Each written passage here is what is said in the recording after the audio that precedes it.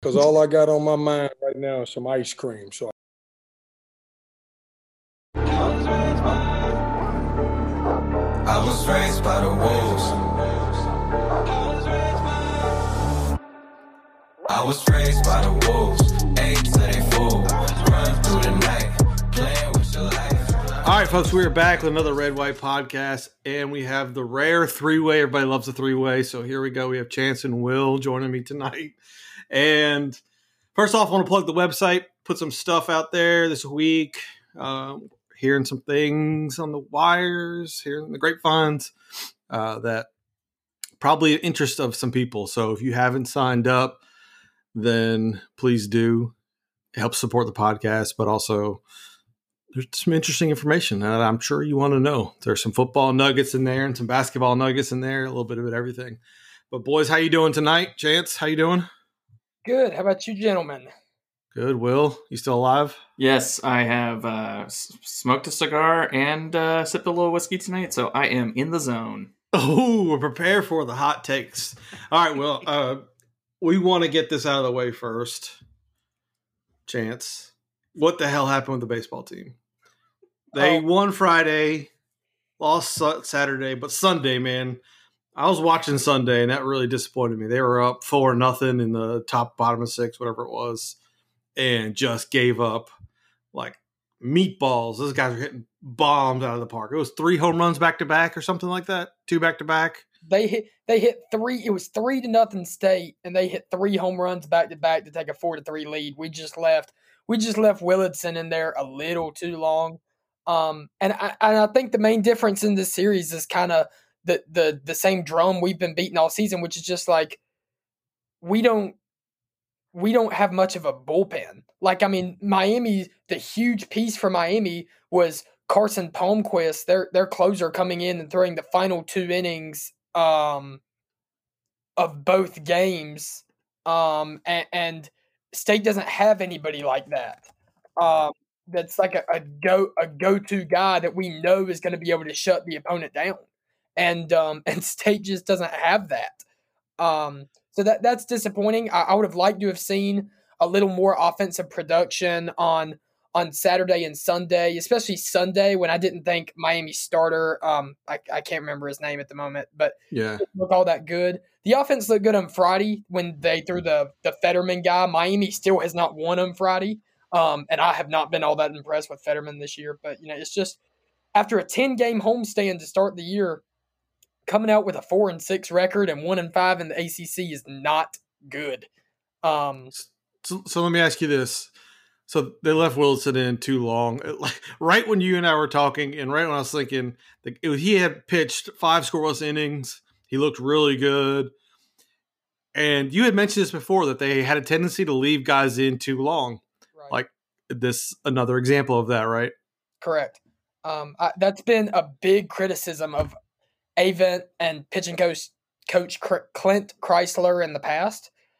And that reared its ugly head once again. I mean, you hate to leave too short of a leash on a guy, but I mean, that's one of Willardson's big problems throughout his career at State, which was mostly just what we saw last year and what we've seen the short season this year, is he'll throw one good inning and then he'll kind of blow up.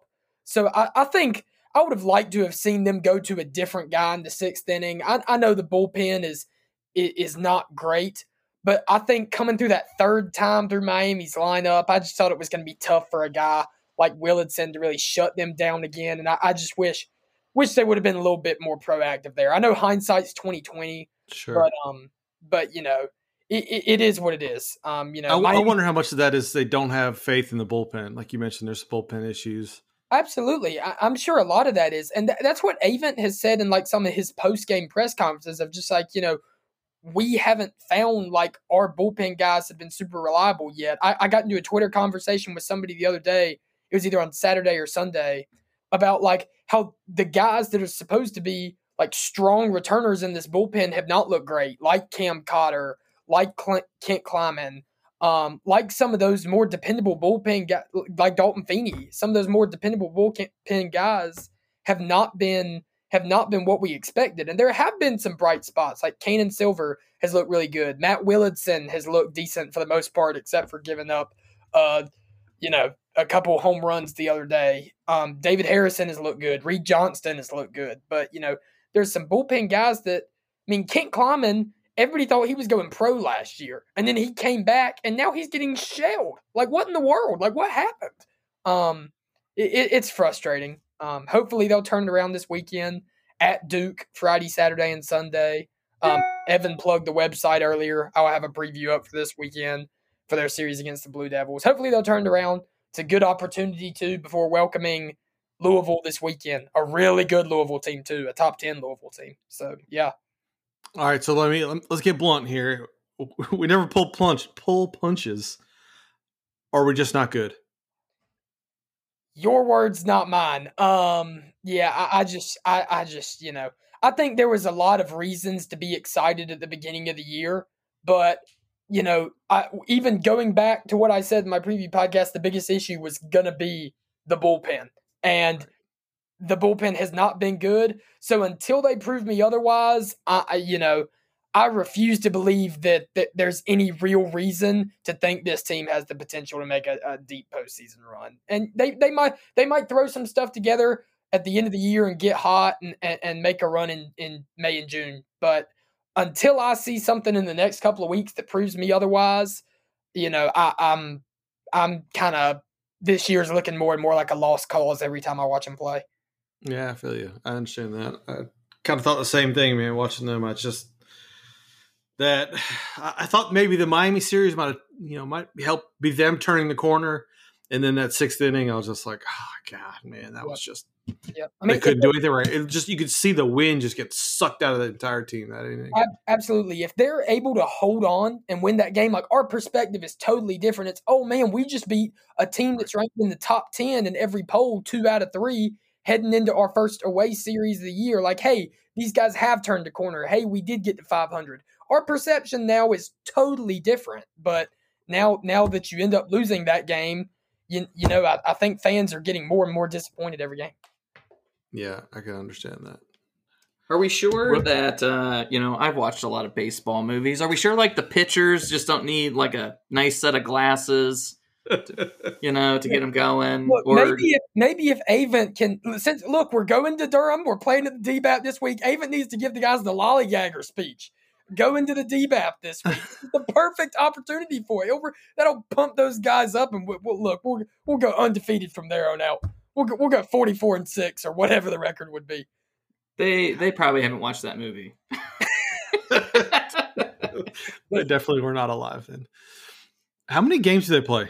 It's a stupid question. So I think they're actually scheduled for 48. The most you could play this year was 50. But they only played 2 opening weekend as opposed to 3. They were only scheduled for 49 originally, so they might add 1 or 2 more. And Evan, look, dude, or not Evan, Will, look, dude, talking about them never having watched Bull Durham. Every single one of those guys are probably older than me. So if I've seen it, then they should have seen it too. It's on the MLB Network like once a day. I love it. So there's still 40-some games, probably 40 games left at this point. It's still a long way from over, so we're not going to throw in the towel just yet, but disappointing start nonetheless. I think that's fair to say. I think everybody can understand that. We expected a little bit more out of this team, and they're not getting it. So a team that is getting it, Westmore and the women's basketball teams. They are back-to-back ACC champions. Reina Perez, I've said it from the beginning. I don't watch a whole lot of women's basketball, but I do check in on them. I watch some of the big games, and she's legit, man. She can play, and she hit that clutch 15-foot jumper at the end of that game. Was unbelievably clutch. She's awesome. I think she's awesome. Everybody, Kanane and everybody else gets all the hype. Crutchfield, give me Reina Perez, man. She can play. I think Perez has already said she's coming back next year too, I believe. So that'll be great for next year's team as well. Yeah, she's I think, the whole thing applies to all of them too. I think, who did they say? They were chanting one more year. I think it was Kayla Jones, and she's the same. And their teammates were like first round draft pick, right? She's gone. If you're a first round draft pick, I don't expect you to stick around. But Wes Moore is unbelievable. And the thing I take out of this more than anything is that you can win here. You can change the culture of a program. He's been here 8 years, but if you look at the impact and how he's done it and what he's done, it's amazing.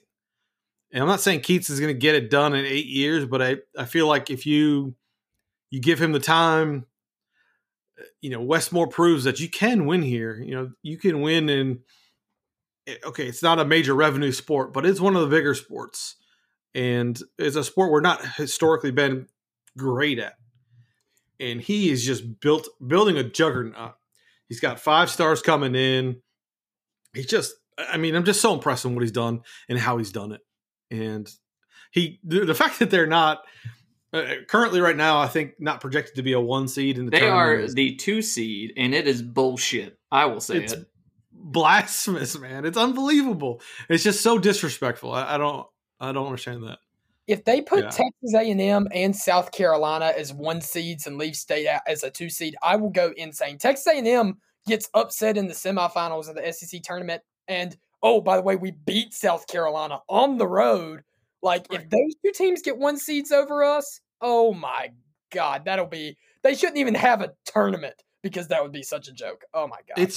It's how I feel about the Coach of the Year awards and all these other things. It's just the people that are making these calls are clearly not watching the games. They're clearly just disconnected from reality. I mean, you beat nobody has got a better resume than State does. If just completely unbiased, nobody's got a better resume. Somebody put up a comparison, right? It's like, which resume would you want, A, B, or C? And it was like not even close. And State just gets no respect. They went to South Carolina 1. They beat Louisville twice, who's once when they were a number 1 team, and the other when they were a top 5 team. It's just unbelievably how they can I don't know, man. It's very NC State of them to be a 2 seed at this point. That's basically how that's basically what I think about it. It's frustrating, but good for the women's, man. I'm impressed with what Wes Moore's done there. I tweeted it after they beat Louisville on the road. We should give Wes Moore a lifetime contract, legitimately. As long as he wants to be at NC State, I'm okay with it. Yeah, I don't think there's any concern with that one. I think he's got a place where he has built his name, right? He's built his legacy already. That I just, where's he going to go? Who's going to pull him away? UConn, maybe? There's not many other bigger programs at this point right now. And that is just not something I expected to say about an NC State program. Right. So speaking of misrepresentation, Mike Young won ACC Coach of the Year. After bailing on quite a few of their important games. Will, how do you feel about that? I mean, the only thing I want to know is, was that a legitimate contact trace, or was it just the best time contact trace? To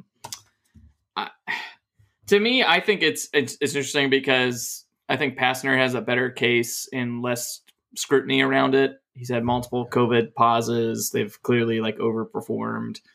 I guess the thing you could say with Virginia Tech is they could have easily won those other games and then it would have been, easily determined, I guess. But it's just, I think coming off of the ACC Coach of the Year with Brian Kelly, who's not even in the ACC, and then this kind of decision, it just, I don't know. I mean, I just feel like the people that vote on these things just really don't seem to take into account, all the factors out there. They just look at the top of the sheet and then they just go and they go, oh, Virginia Tech shouldn't be there, and boom, Mike Young got it. Well, it's crazy to me that it's the Dave Doran treatment, right? Georgia Tech was picked to finish bottom of the ACC, yet they win 11 ACC games. And I know they had a good year last year. They won 11 games but this year was less games, and it was the first time since 1995 that they've won double-digit games. double-digit lead games. And it just, to me, you can make a case for Pastor. You can make a case for Hamilton even, right? I can make a case for Roy over Mike Young. And I think that's just crazy that they just somehow default to Mike Young. Like, I don't know, man. They just seem to get these things wrong over and over again. Yeah, I really think this would have been the year to get a little creative and reward the teams that played. Like Brian Kelly? Well, yeah, but I mean, just think about it, right? Like, I mean, look, NC State played 17 games and they went 9-8. And Virginia Tech went 9-4 after playing 13 games. You know, to me, I just think it seems kind of screwy to give the award to Virginia Tech, especially when Georgia Tech is 1 game back, or they're not even 1 game back. They're 2 games back from Virginia, just like Virginia Tech is. And you know, Georgia Tech overcame like a lot this season, you know, after having, you know, just really bad luck to start the season, right? I just think that's a better coaching job than what Virginia Tech did. You know, I don't know. I dogged Pastor early in the year because when the pandemic started and their practice, he said about this practice, we're not going to have team practices. This was his quote. We're not going to have team practices. We're only going to do individual workouts. And I on the podcast was like, this dude's crazy. Like, how is he ever going to win? But they got it done. Did that hold up though, or did he change gears? I'm sure he changed, but at some point, like, whatever he did worked because they were actually pretty good. It's and the they face did shield. it with it's the face shield. They did it with a guy who won ACC Player of the Year that got pulled out from under our noses. Moses Wright from Raleigh, Enlow High School. Classmates with Mahesh. Mahesh let him go to Georgia Tech. I'm going to shout out at Mahesh there for dropping the ball. But how did Moses Wright get out of Raleigh?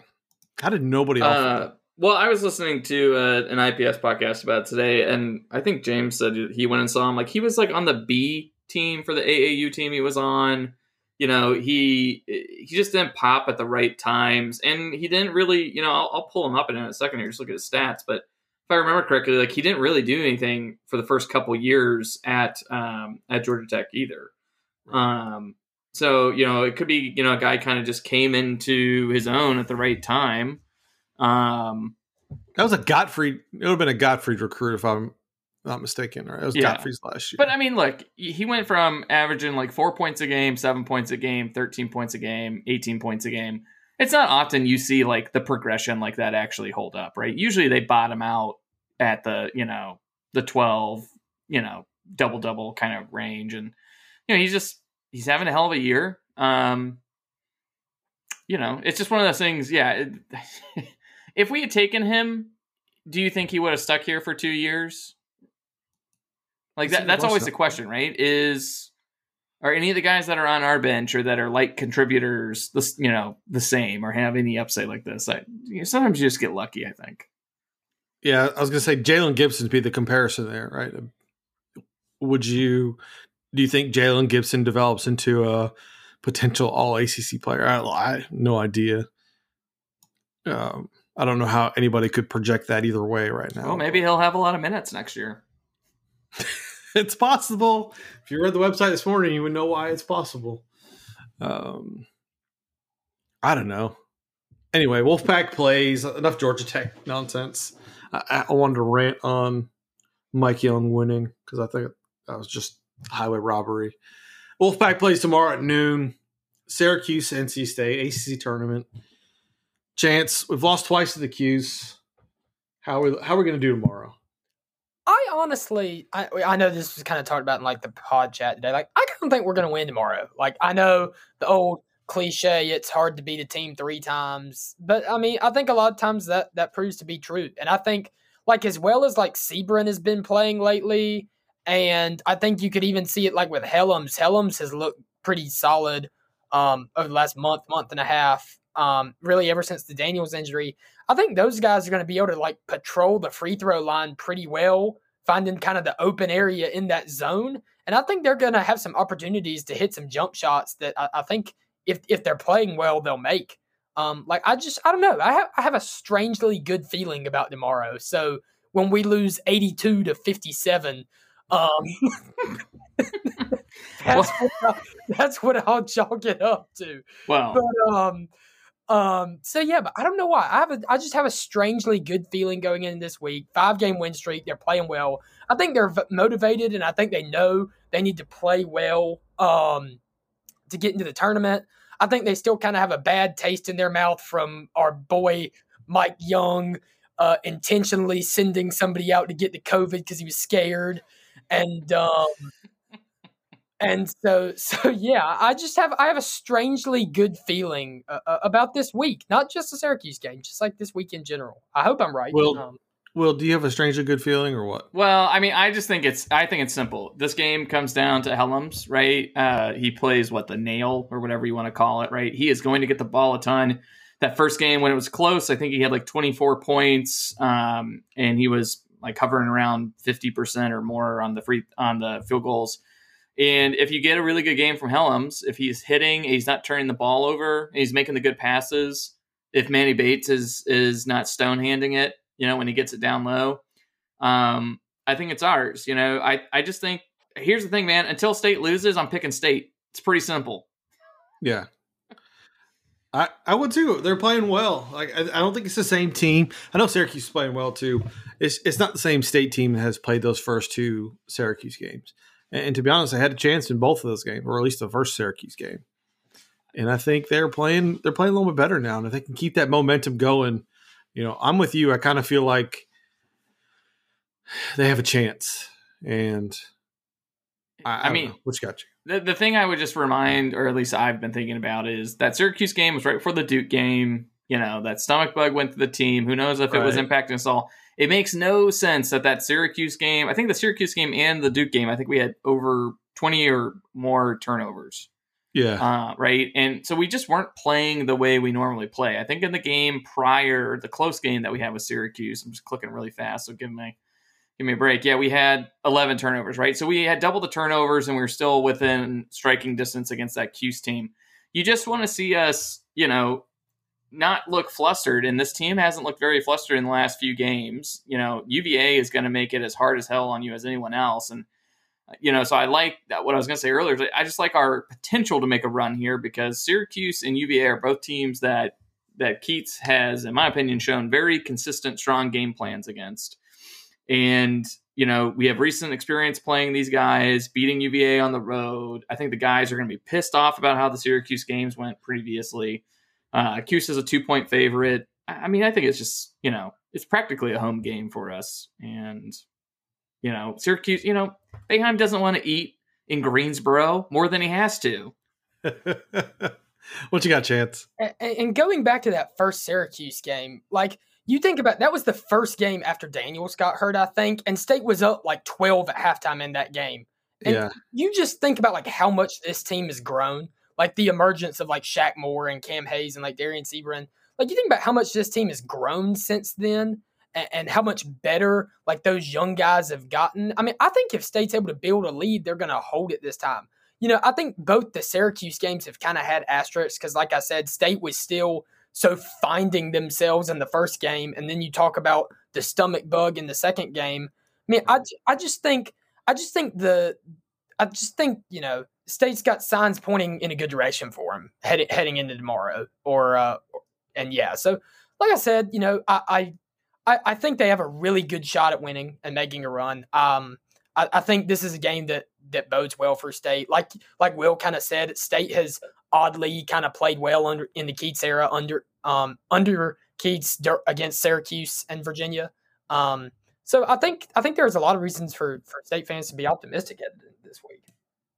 All right, well, give me a number. How many games do they need to win this tournament to make the tournament? It's got to be 2. And, it would certainly help to do it convincingly, at least in 1. I don't know how all the net metrics work, right? But I think if you're State, you have to send a message to any of these voters, or I don't even know how they even put this together anymore, right? I think you need to really shellac somebody. And then in that third game, you better look competitive. So shellac somebody like Duke did to BC this morning. or this afternoon. The second all-time highest scoring margin differential, 35 points in an ACC tournament game, Duke over BC. Duke is going to get in, aren't they? No. Will, you say that. I think they're going to. I think the name on the front of their jersey is going to carry them in. They don't. No. If you're asking me, do they deserve to be in? Then no, they do not. But I especially God, if they beat Louisville tomorrow, like, oh my God, yes, they're getting in. No, they're not beating Louisville. I'll just tell you right now. Duke is. I mean, they're just fraudulent. I'm not buying it. That BC team is awful.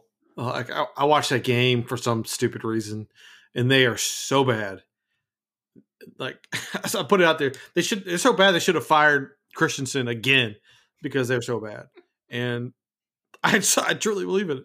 But so Duke wins by 35. BC was never in that game from the beginning. But I think Duke is going to get all kinds of love just because they're going to see the number, they're going to see the name, but like, oh, Duke's back. Coach Hayes got him playing. We need them in the tournament. Right? That's what's going to happen. I mean, like, unless they get blown out tomorrow. If they get blown out by Louisville, which won't happen, then I can see that they're not getting it. But I mean, the nation doesn't care about Duke. I think you would get more people watching the NCAA tournament if you knew that Duke was the last out. That'd be interesting, right? If they're on the last four out, somebody gets COVID, Duke steps in, like, oh my God, right? It would be great. It would. I will say, just like the kind of the Schadenfreude of seeing a Duke in the first 4-in game or whatever it is, last 4-in, whatever they call it, right? But doing that play-in game, NC State always gets crap for playing in those games, and I would just kind of love to see Coach K land there. But could you imagine if this was Coach K's last year and he has to play in the first 4-in? Oh, I mean, I wouldn't be surprised if he retires. I think I said this last week. Is at this point, it feels like he's over it all, and I just don't know how much he's got going, much excitement he's got going for next year. Right? If there's any sort of pandemic hint, like he's pulled no punches this year. He has tried to end this season multiple times. So, well, wasn't the rumor that if the ACC tournament did not cancel last year, that Duke was going to opt out? Yeah, right. The game before we were supposed to play them. Yeah. Yeah. We were going to beat their ass because we were playing good. Yeah. Here's a question from the people. Who is the most important? Wait, what is it? What or who is the most important issue player going into the next basketball season? Who's the most important player going into next season? Put it that way. Well, if you're asking me, I would say Manny Bates is the most important, because I think without DJ and Devin, you're really going to need someone to rely on defense to keep us in the game. I get the feeling that we're still going to be kind of streaky with the younger players. Can Cam and Sebron really keep it up? Kind of playing at this pace that they've been ripping off in the last few games. But I think if you have, Manny was third for defensive player of the year this year. So, if he's here and healthy and develops any additional elements to his game, I think he's potentially going to be like a player of the year candidate. He won't put up big offensive numbers, but if he's, averaging 10, 12, 14 points a game, and he's consistently that rim protector, altering shots, affecting shots, it's going to be hard for State to be good without him, in my opinion. We talked about this in the pod chat yesterday or this morning. I forgot what day it was, but we're talking about Manny Bates. If Manny Bates learns to rebound, if he gets some hands and gets a little bit more rebounding aggressiveness, his numbers will skyrocket, right? He can't rebound for crap for a 7-footer who can jump through the roof. And it's mind-boggling because if you look at a guy like Dwight Howard, who had basically no offensive game other than dunking the ball, he averaged across his NBA career, he averaged double-digit rebounds. And that leads to a lot of easy points for a guy like Dwight Howard. Manny basically has that same kind of game. He just has got to figure out how to rebound. If he bumps that number up to like 6 rebounds per game, his points per game goes up to probably close to 20. Because he's going to get offensive rebounds, he's going to get putbacks, he's going to get just everything. I think that's the most important thing that he needs to develop. More than a better offensive game, he needs some damn rebounding. If he can rebound, he will be a big time player. Chance, who's your player for next year? Who's your most important player? I'm as far as most important, not necessarily best or most talented, but most important. I'm gonna have to go with one of the 2 guards. I think either Hayes or Moore, because you look at the status of Daniels and Beverly coming back next year is still unknown. I kind of think Braxton's coming back, and I think Daniels is gone. But let's just say, for argument's sake, let's just say both those guys are gone, and you lose your 2 biggest ball handlers outside of Hayes and Moore. I think having, you've obviously got like Breon Pass coming in as a guard, but I think having a guy who has experience in the ACC, despite it just a freshman, will be huge, kind of teaching Pass and just having a proven ACC ball handler. Especially, I think the ceiling for both Moore and Hayes is so high. So I'll go with one of those 2 guys for that reason. Outside of them, we don't have a proven ball handler from at least from what I believe. Assuming that both Daniels and Beverly leave.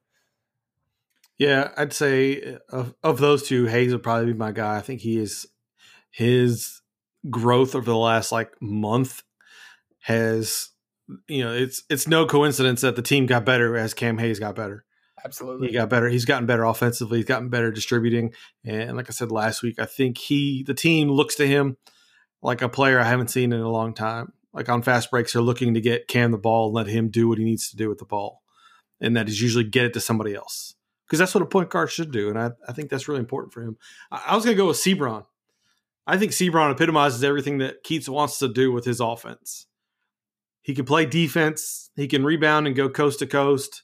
Right? We've seen like Jericho will try to do it, but he's not nearly as fast as Sebron. If Sebron develops a little bit deeper mid-range 3-point shot, keeps teams honest, and keeps up the aggressiveness, maybe puts on a few pounds, I think he really epitomizes what Keats wants to do with that lengthy guard that can play. Like he's playing basically a 4 spot with guard skills, which is insane. Well, Helms would be faster down the court if he wasn't trying to get fouled from behind every time he crosses the midcourt line. Syracuse games, yeah. Yeah, I hope I've noticed he still does it, so I guess that they've coached him to do it or whatever. But I'd say the only other question mark is going to be what kind of transfers does Keats bring in? Right. And does, I can't believe I'm going to say this, does Thomas Allen, right the ship a little bit, right? Because, you've seen him where he's been good and things like if you're going to be in the game and you're supposed to be this prolific shooter, scorer, or whatever, then you better shoot. And I can't have, Thomas be tentative next year. So, that might be one of Keats' biggest coaching jobs in the offseason is just getting him confident to shoot the ball. And maybe that was because Devin and those guys weren't getting him the ball consistently or where he wanted the ball. And so he lost his confidence. I don't know. But, I think if you look at Braxton and you look at how the guys have changed over the last month or so, doing what they're good at. And I really think that with Thomas Allen, he can shoot. I know he can shoot. He's got it in him.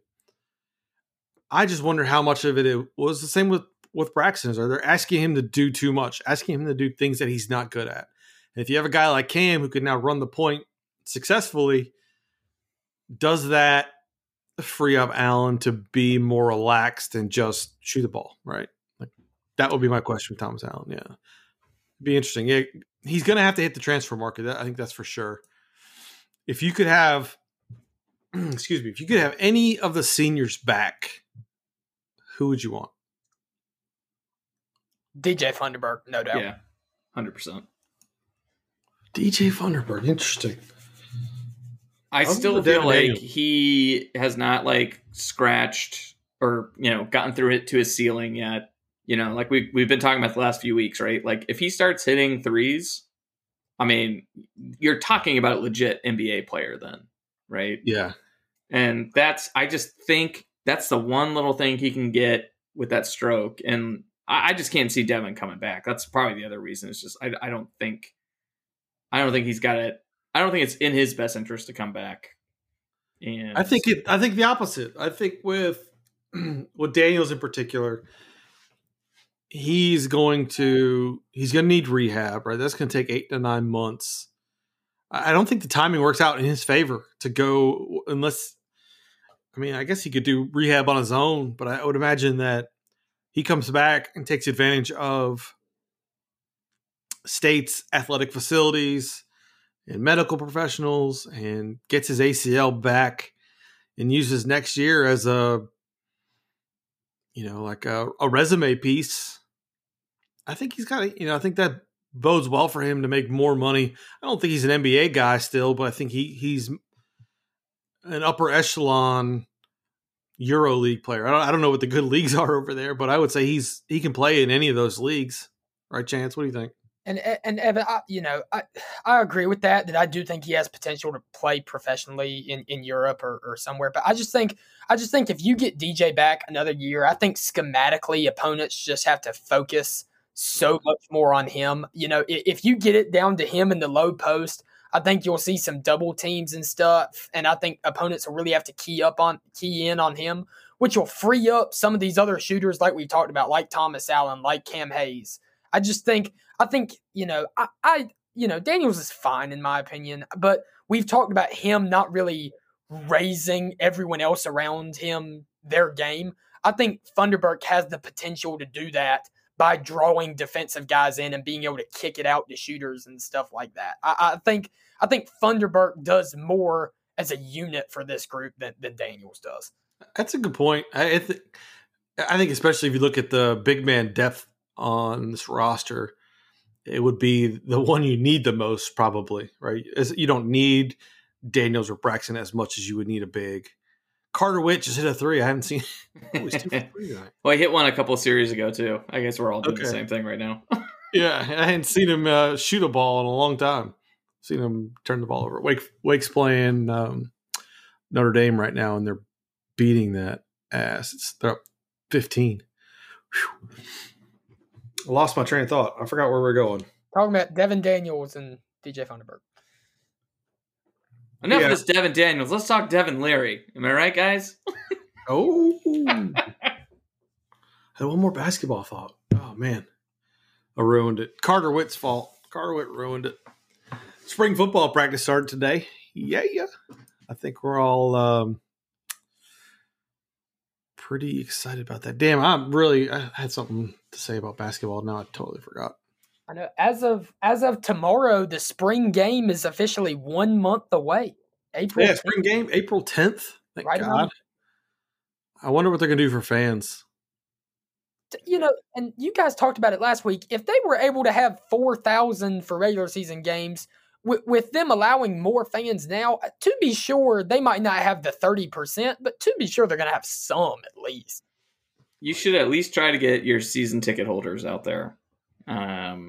You want to give them something as a reward for standing by you during the COVID times, would be my recommendation. That's a great point. Students, if they want to come out there. But there's really no excuse. It's outdoors. It'll probably be a beautiful day. And,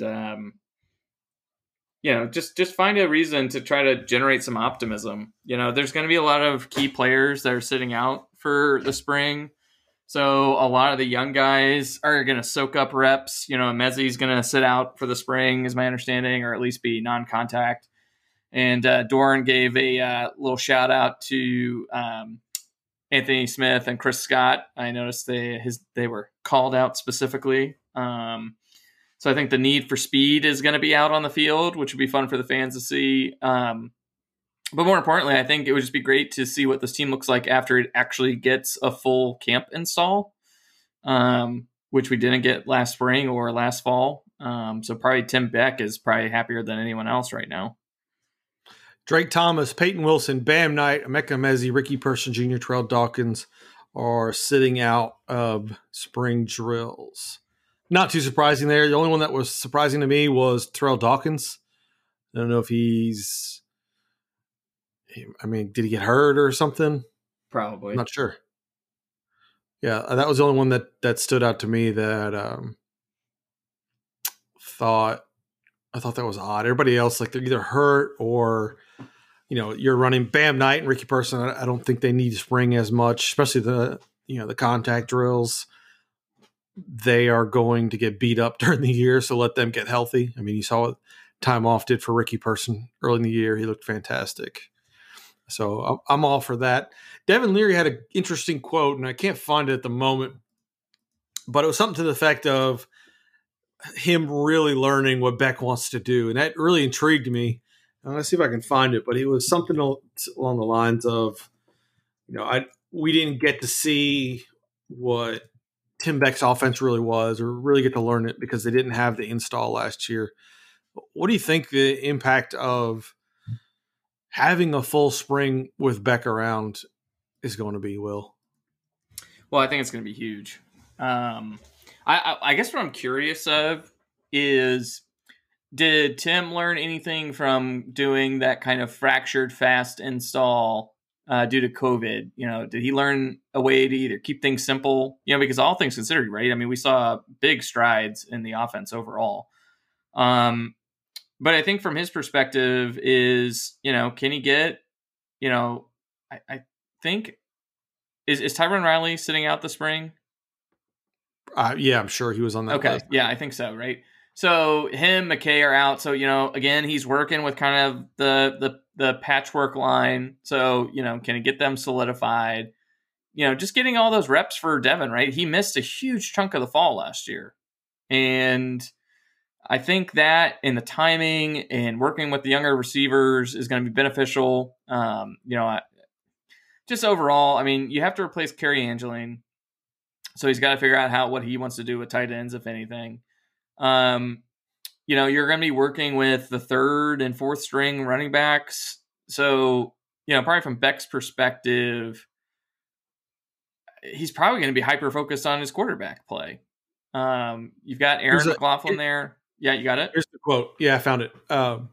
Devin Leary on how comfortable he is with Tim Beck's offense. When I got injured, I thought I had a good grasp of the offense. But Coach Beck wasn't able to fully explain his system. We didn't have enough time. Now I'm able to get on the same page as him and be one step ahead. I think I've had tremendous growth. That to me speaks volumes. Just him acknowledging that, it's funny. I was explaining math problems to my 6-year-old at dinner, right? What I was trying to get out of him was for him to say, I don't understand. It's okay to not understand it and not just guess. And for Devin Leary to say that, now that we're on the same page, it's to me that feels like a huge leap in maturity and then understanding. Everybody knows he has confidence. He's got a big arm and he can do some things with it. But now if he gets on the same page and truly understands the concepts behind what the offense and what Tim Beck wants to do, same thing with my 6-year-old. If he understands how he's going to add 110 and 110, then it just takes his level, his ability to understand and ability to learn the rest of the offense to the next level. And I think, to me, that really stood out. I'm yeah, that's what I want to hear, man. Yeah, I mean, Doran gave a quote today about him. Devin believes in himself. He's played very well. He's very confident. He's not cocky at all, just very confident. He's very comfortable in the role that he's in. He believes in himself, and his teammates believe in him. He's done a really good job building relationships with his teammates. He's just excited. Yeah, I think it's just, you saw the snapshot of it, right? We only got him for basically 3.5 games last year. And if that confidence and understanding improves upon what we saw in those games, then, the ceiling is the roof. I mean, sorry, I'm just watching ACC basketball. I can't walk away from a Michael Jordan quote. I just think it's it feels good to not really be worried about the quarterback position, even the backups, right? You'd think Finley, McLaughlin. I like what's behind him. And again, I just think if Devin's saying that, what about the receivers? What about the offensive line? What about the running backs? Like, everyone was on such a steep learning curve last season and did so well. Do we see that jump in the run game because of this, right? Do we see that Wake Forest game show up more next season instead of like the Kentucky game or whatever we saw at the end, right? Where we were just beat to shit. I don't know.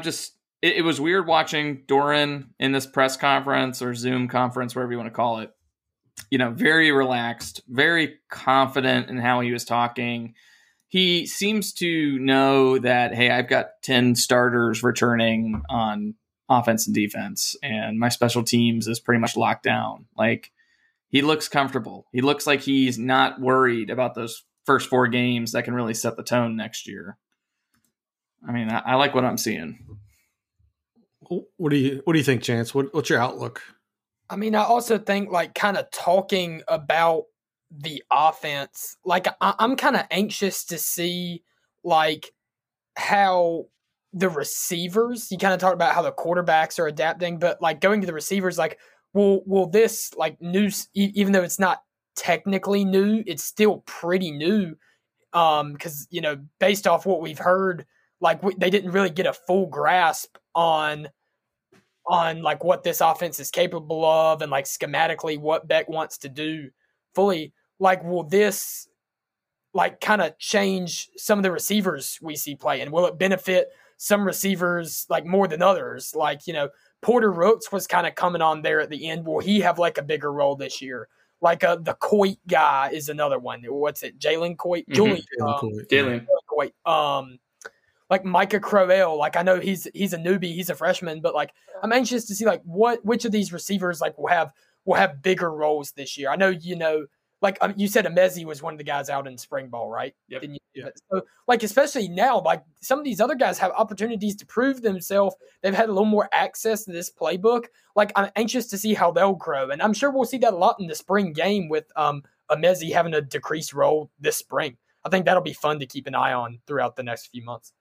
I think that's exactly why he's sitting out. You get the younger guys more reps. I think a guy like Emezi doesn't need a spring, doesn't need spring install as much as Jalen Coit or Chris Scott Jr. would. One of those guys. Grant Gibson's quote on Devin Leary too. He started to use his voice a lot more. We've seen him take a huge step forward as an offense. We're very excited to what he can do now. We all have faith that he can lead this team. I think the things are falling in line for him. I think from what we've seen, he's recovered from his injury and, just having more time to learn. And sometimes it could be, it could be a blessing in disguise, right? He sits back and watches Bailey Hockman. He sits back and gets to learn and not worry about working out or playing specifically. He gets to go in there and,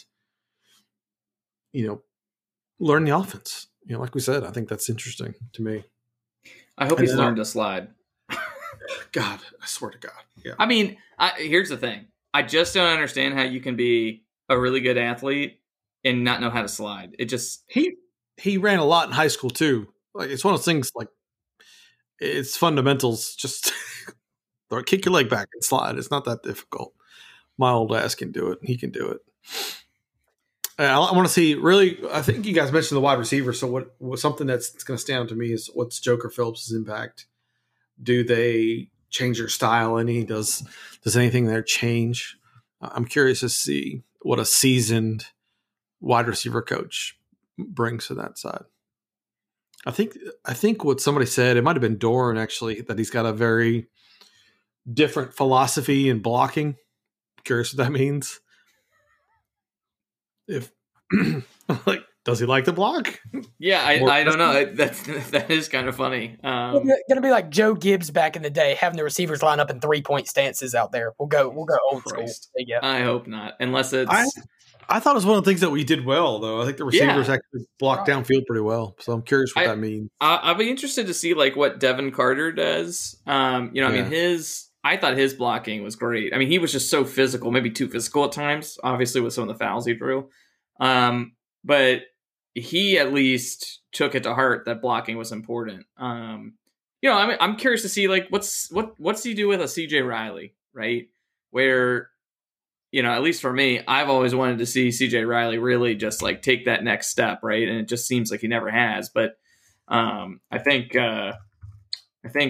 Riley was mentioned a few times in the press conference today, talking about battling injuries, and it's just Dave says it had some good things to say about Joker. Basically, that he came in, kind of just improved upon. I guess is what that's basically what he said. What George was doing. There was this one little quote I had highlighted earlier. I'm probably not going to be able to find it. Here he goes. He says, George McDonald did a great job here, and so Joker's been able to step into a very experienced coach's room and pick up where he left off and add some nuances that George didn't have, which I thought was interesting. Usually he doesn't really talk about his former coaches like that. So I thought that was a good sign that Joker is bringing something else to the table. Doran's quote on the O-line, we feel that there's really good depth and competition in that position group. That is one that I'm really curious to see how they develop, because I thought they were big-time disappointment last year. One of the questions from the people, who is the most important, outside of Leary, who is the most important player on this team next year? What you got, Chance? Give me one. Oh, that's a great question. I think, defensively, you could look at Peyton Wilson. Obviously, I know that's the elephant in the room there with him. I mean, he's just, he should have won ACC Defensive Player of the Year this year, but I won't go into that rant. I also look at like some of these leadership veteran guys, another linebacker in Isaiah Moore. Some of those guys on defense, I read a graphic today. I think we're returning like 90% of our defensive production from last year, which is awesome. But as far as just like overall importance, and I know I'm biased because I'm such a proud Nash County boy, but like, I just think Bam Knight is going to have a huge year. I love him. And I think he's going to have a huge year. So that's probably who I'll go with if you make me pick one guy. And I think he's going to take those strides in the running game, that State really needs to develop, like such a dual threat offense of being able to run the ball and pick up 7 to 8 yards a little more consistently, while also having, a veteran, solid quarterback and a good receiving core. I think the football team has potential to have a huge year in general this year, and I think Bam will be a big contributor to that. I think the way Bam has a big year is if we find a left tackle. And the reason I say that is I want to see Iquanu playing guard. And when he is in there, the run game is so much better. And so I don't know who it's going to be. I don't know if it's going to be O'Reilly or one of the new guys coming in, one of the transfers. I would say that the left tackle is going to be unheralded, but that's going to be the key cog on offense. And then I think on defense, it's going to be whoever's replacing McNeil. Doran made note about my man Josh Harris. He's a young man that, as we continue to get him into the shape we want him to be in, we feel like he can be a force in there. As long as that shape's not round. Well, I mean, look, I posted a photo inside of the IPS chat room that got a ton of likes. So I'm sticking with my Maui Moana theme here with my man. This guy could be the demigod of the defense. He just needs to stay in shape. He looks, just the little snapshots you can kind of see of him in what Thunder posts. He looks like he's in better shape. The scuttlebutt is that he was way over the 345 or 350 or whatever they listed him at. Yeah. in the season last year, and that makes sense because he was coming back from an injury. It's possible he got caught up in the COVID protocols as well. I think he's a guy that needs stability, time to be in the program. If he can avoid setbacks, I think he's going to be a surprise there. I mean, I love CJ Clark. I love Davin Van, but I think Josh Harris can be a game changer if you can actually get significant reps for him outside of the goal line stands. I mean, even if he is just at the goal line stands, I mean, he was a factor in multiple, touchdowns and field goals held off the board last year because he held the line down there. I mean, I think he can be that. Just imagine if you can get that kind of stuff out of him throughout the rest of the field. He's a space eater, and that's what you need when you're running the 3-3-5. I don't know, man. I was thinking about this while you guys were talking. Who's going to be? I'm going to cop out and say the offensive line because I really think that is going to dictate everything. They need to get better offensive line performance. I think if you look across the board, State is returning a massive amount of talent, not just on the defensive side of the ball, but on the offensive side as well. And for them to really take advantage of it, the one area I think they need to get better play out of is the offensive line. That makes everybody better. So I'm copping out. It's a whole unit. That whole unit needs to be better. I will say one more thing, kind of echoing Will. Another guy who's due for a big year on the defensive line. I know everybody's caught up in the returning talent, talking about like Peyton Wilson, Emeka Mezzi, Devin Leary, Bam, and Ricky. Like, I'll talk about defensively, like Daniel Joseph. Like, I don't think he quite got the credit he deserved for being as good as he was last year and putting some pressure on the quarterbacks. But like, I think he's going to have a big year too for State on the defensive line. I think having a guy who, even though he's only been in State's program 1 year, he's a grad student and has had experience at a big name school like Penn State. Like, I think that's going to be huge for teaching younger guys and having some experience there on the defensive line that we might not have otherwise. I think defensive line is going to be really good. I think they have potential to be really good. And a guy we hadn't even mentioned, and he's not on campus yet, is Corey Durden. Yeah. I think if he is as important or is he as impactful as people are saying, then, I mean, you're looking at a rotation of like CJ Clark, Terrell Dawkins, Corey Durden, and then Davin Van, Daniel Joseph, Josh Harris, and I'm sure I'm forgetting somebody, Savion Jackson. I mean, that's 7 dudes that can play, man. That is 7 dudes that can play, and I think that is going to be a strength of this team. Those guys are immensely talented. Yeah, I think having Durden, one of the things we said last year was, we still had unknowns on the defensive line and offensive line, but having Durden certainly makes it easy for me to breathe a little easier going into the season, right? That guy could be a difference maker, especially if he's healthy. I'm drawing a blank on the guy's name that transferred in from Florida State as well. Fagan. Yeah, Fagan. Already we're getting really good reports from him, embracing his role, leading, doing exactly what Doran wants. And I think it's really important because, as I think this team, or at least this year, as far as who we bring in the recruiting class, is going to be a lot of transfers. And it seems like we are doing a really good job finding the right guys. And if State can keep doing that, I think that will help us take a step forward, right? Because we had maybe taken too many developmental guys or flyers in the prior to Glasscock taking over, and now he's gone, right? So if we can continue this trend of bringing in the right transfers, 2 of the guys we brought in for the offensive line, Zavala and Belton, right?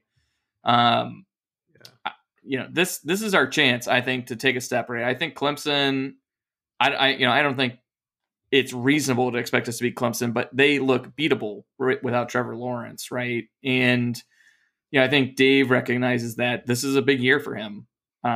He can make a big stride. He's kind of, he's been snake bit for 2 years in a row, right? I mean, I would think losing your quarterback multiple times last year, in theory, really set that program back, and yet we still managed to rip off 7 wins in the ACC. And why couldn't we continue that? If you think about it, I mean, all the players are there to make a big run, and maybe that's why he seems so confident in the presser today. But I don't know. I keep looking at the schedule and I keep just getting excited thinking about it.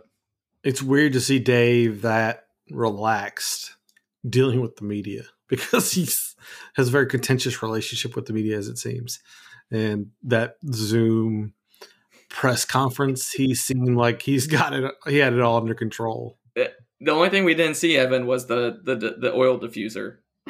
Right? Yeah, we didn't see. He wasn't diffusing any, but I don't think anybody was diffusing this time. He probably shot it from Roper's conference room.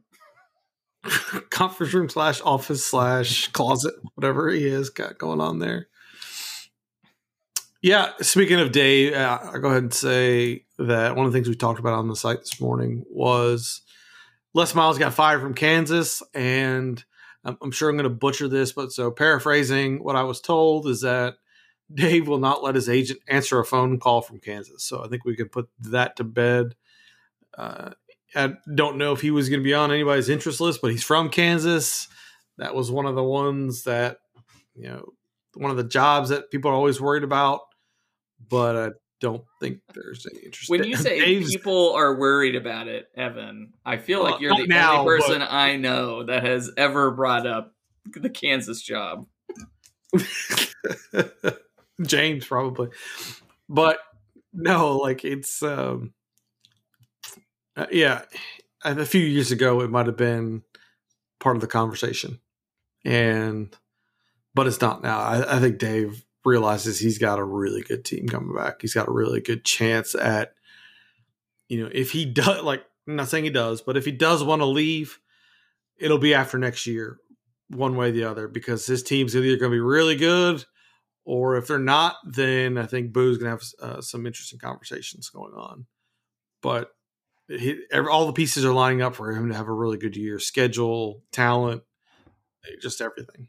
So, yeah. That's all I got. If we lose a basketball coach to Penn State and a football coach to Kansas in the same year, I think I'll pull all my hair out. I put this on the site too. Penn State people, they don't know what's going on up there. They don't think it's Keats, but they're also not going to roll it out. So, how many tacos do you give Penn State? The Penn State thing, probably 1.5 tacos. Like, I don't think that's likely. No condiments, no toppings. No. Taco scale rating on the website, if you have not seen it. It's how we're going to. We don't do stars around here. We don't do, I don't know, what are the crystal balls, right? We do tacos, man. Tacos. 1 through 5. 1 being it's not going to happen. 5 being it's probably going to happen. I'm going to say like 1.5 tacos that there's any merit to that Keats Penn State nonsense. Well, I thought after last week it was going to be cookies, so I'll settle for tacos at this point. I thought about chocolate chip cookies. Tacos just got a better emoji, man. Like if you just look at the keyboard, the taco emojis they're way better. So I can't deny that. Yeah. Classic Red White Podcast. We are trailing off at the end. We have nothing else to talk about. The back plays tomorrow at noon. We'll be back at some point if I can wrangle one of these guys to talk about the basketball game. Otherwise, we'll speak to you all next week. As always, thanks for listening. Go Pack. Go Pack. Go Pack. I was raised by the wolves.